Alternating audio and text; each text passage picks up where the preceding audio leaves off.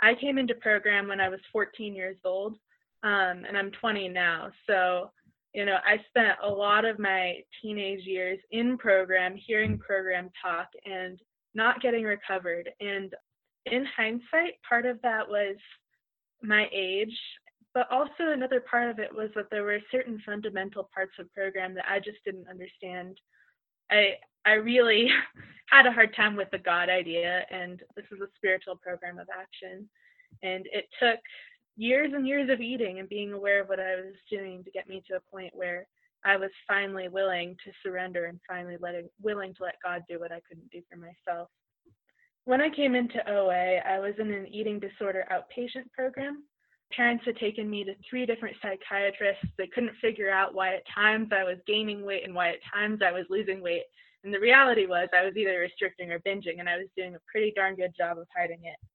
And it was brutal. There would be nights where I would wake up in the middle of the night, so hungry that I had to go eat the lunch that I'd packed for myself the night before because I hadn't planned on breakfast.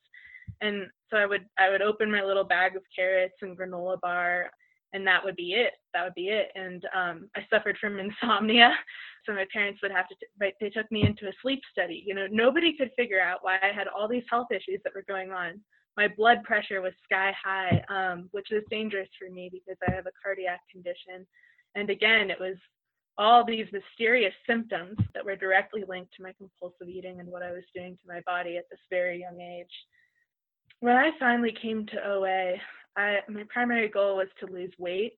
I had put on 50 pounds between the end of my 8th grade year of middle school and the start of my high school year, freshman year, and I was humiliated. I wanted that weight off. I had thought that by transferring schools, I would somehow become a different person and I would make all these friends, and I really didn't. I continued to eat, and so when I came to OA, I really wanted a way out from the weight. I didn't want the spiritual program. I just wanted to be thin like everyone at school. So the first meeting I went to, there was a woman there who was visiting from Chicago, and she said, I know the perfect sponsor for you. And she introduced me to a woman who actually encouraged me to listen to A Vision for You, which is a healthy online OA meeting. And so I just worked one-on-one with this woman for a while, and I don't think I was very clear on what abstinence meant at the time, because I got a lot of conflicting messages from my eating disorder therapist and from my sponsor. My therapist would say, you can have pizza in moderation. When you're on your period, you burn 300 more calories, so you should eat a little cookie. And my sponsor was like, are you sure you know what you're allergic to? But there was all this confusion because I was under the umbrella of my household, and they were telling me one thing, and the doctors were telling me one thing, and my sponsor was telling me something else. And as somebody who has tendencies to people please, and has a fear of authority figures, this was really hard for me, and it made it really hard for me to become abstinent because I didn't know who or what to believe, and I wanted to keep everyone happy. And so my weight started to go down. That was my goal. But I was still binging about once a month, and after the 3rd time of that, my sponsor was like, I can no longer work with you. And that was pretty devastating to hear. But I just kept chugging right along, continuing to lose weight. And about a week before I entered my junior year of high school, I crashed on my bike and I got a concussion. And I woke up in the ER 8 hours later, and all the skin had been ripped off my chin, and I had stitches going through my eyebrow and like numerous cuts and scrapes and bruises all over my body. And I got to school having lost lots of weight that summer. And within those first 2 weeks, a boy asked me out. And this told me it's not about my face, it's not about anything, but it's about my body. Because finally, like, my body doesn't look the way it did the first 2 years I was here. He's a new transfer student. He didn't see how I looked before enough to be repulsed by me. It's about my body. This is about my body because clearly my face is like a complete mess right now. So I continued to pursue my weight as a way of being lovable. Something I've come to understand is that in OA, abstinence is the action of refraining from compulsive food behaviors while working towards or maintaining a healthy body weight. Abstinence is not the same thing as recovery. Recovery is removal of the obsession to eat compulsively. Recovery is living in God's light and seeking out ways to be of service to other people. And I thought that because I was thin, I was recovered. And I would go to little meetings and they would say, "Who here is recovered?" And I would raise my hand. And, I didn't know any better at the time, but looking back, that was really misleading for people who really needed help, because this program is about developing a relationship with God. And all the time I was operating off of Natalie's plans and Natalie's ways of doing things. And I still got a secret thrill out of the food I did allow myself to eat. And lo and behold, around Christmas time, I started to get the thought in my head that it would be okay to have a square of chocolate at night before bed. And I think we all know where this goes. But suffice to say, one thing led to the next, and I ended up making a batch of gluten-free, organic, sugar-free, vegan banana bread with cold-pressed coconut oil. And that led to a 1.5-year long relapse where I could not stop eating. I could not stop putting the food in my mouth. By the time I got to the end of high school, I knew that college wasn't for me. I had no idea of who I was or what I wanted, because so much of my high school career had been spent eating and thinking about food. And all my friends are like, "Oh, I'm going to this college. This is what I'm going to do with my life." I just did not know. And the only thing I could think to do was to take a gap year. And so I think once that pressure of school was removed, it gave me a little bit more freedom and a little bit more headspace, because I started working with another sponsor, and she and I worked through the steps, and I kind of started getting an idea of what it meant to fully admit powerlessness. And finally we got all the way through the steps, and it was around October, and I was just about to leave for what were going to be my gap year adventures. I had signed up to volunteer in Indonesia, and after that I was going to fly to France and then Spain for another volunteer program before returning home. So I headed off to Indonesia in recovery with sponsees, and life was pretty wonderful. Everything was beautiful, right? And I could just be in the moment, and I could just handle each thing as it came. As I was traveling, God was with me the whole time. It was like, "What do you want me to do, God?" And there were all these things that came up while I was traveling. Like I ran out of money in the ATM, and then I called my insurance company and they gave me $20 for free, or a bank company. So God was with me the whole time, and I could see that.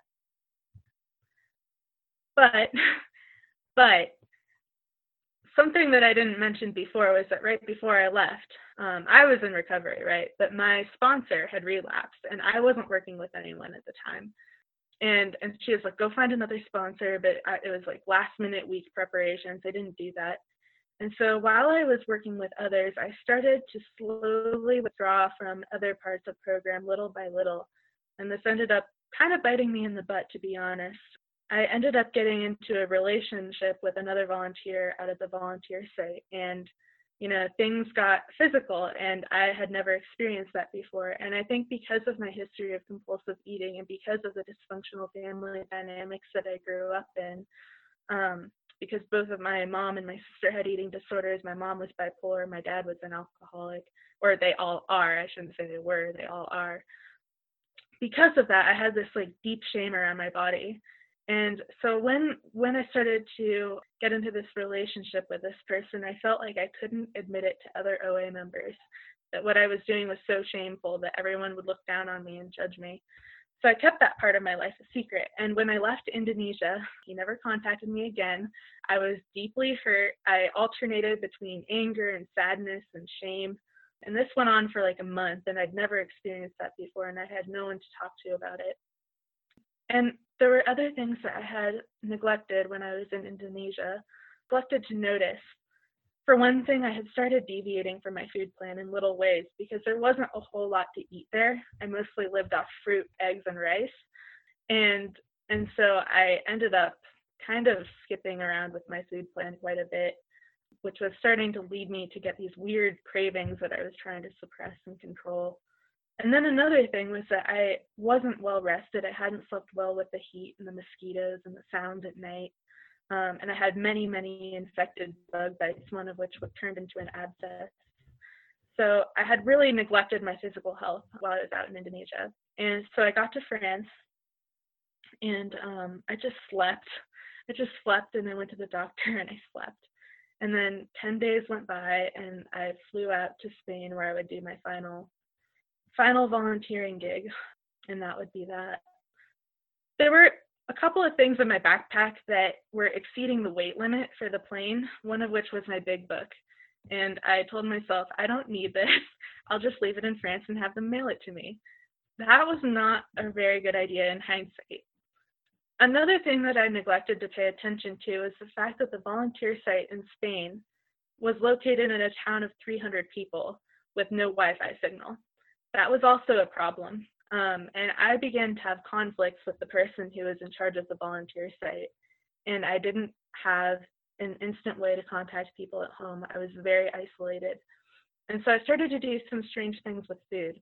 I would climb up the rugged cliffs in Spain, and it was lined with these beautiful twisted olive trees and carob trees. And I would pick up the carob pods and the dried olives off the ground and put them in my mouth and chew them and spit them out.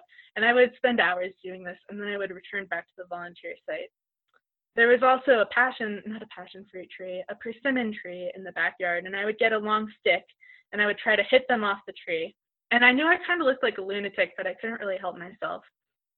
So these food behaviors were creeping back in, and I was just trying to handle it by myself, right?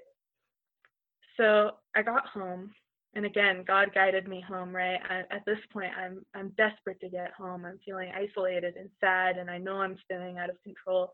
And on the plane, the two people sitting next to me are parents of one of my former classmates from high school, and they looked out for me like I was their own kid. And it was just really, really nice to have that parent energy, like on the last leg of my journey. So I got home, and I started another job immediately. I got laid off from the job.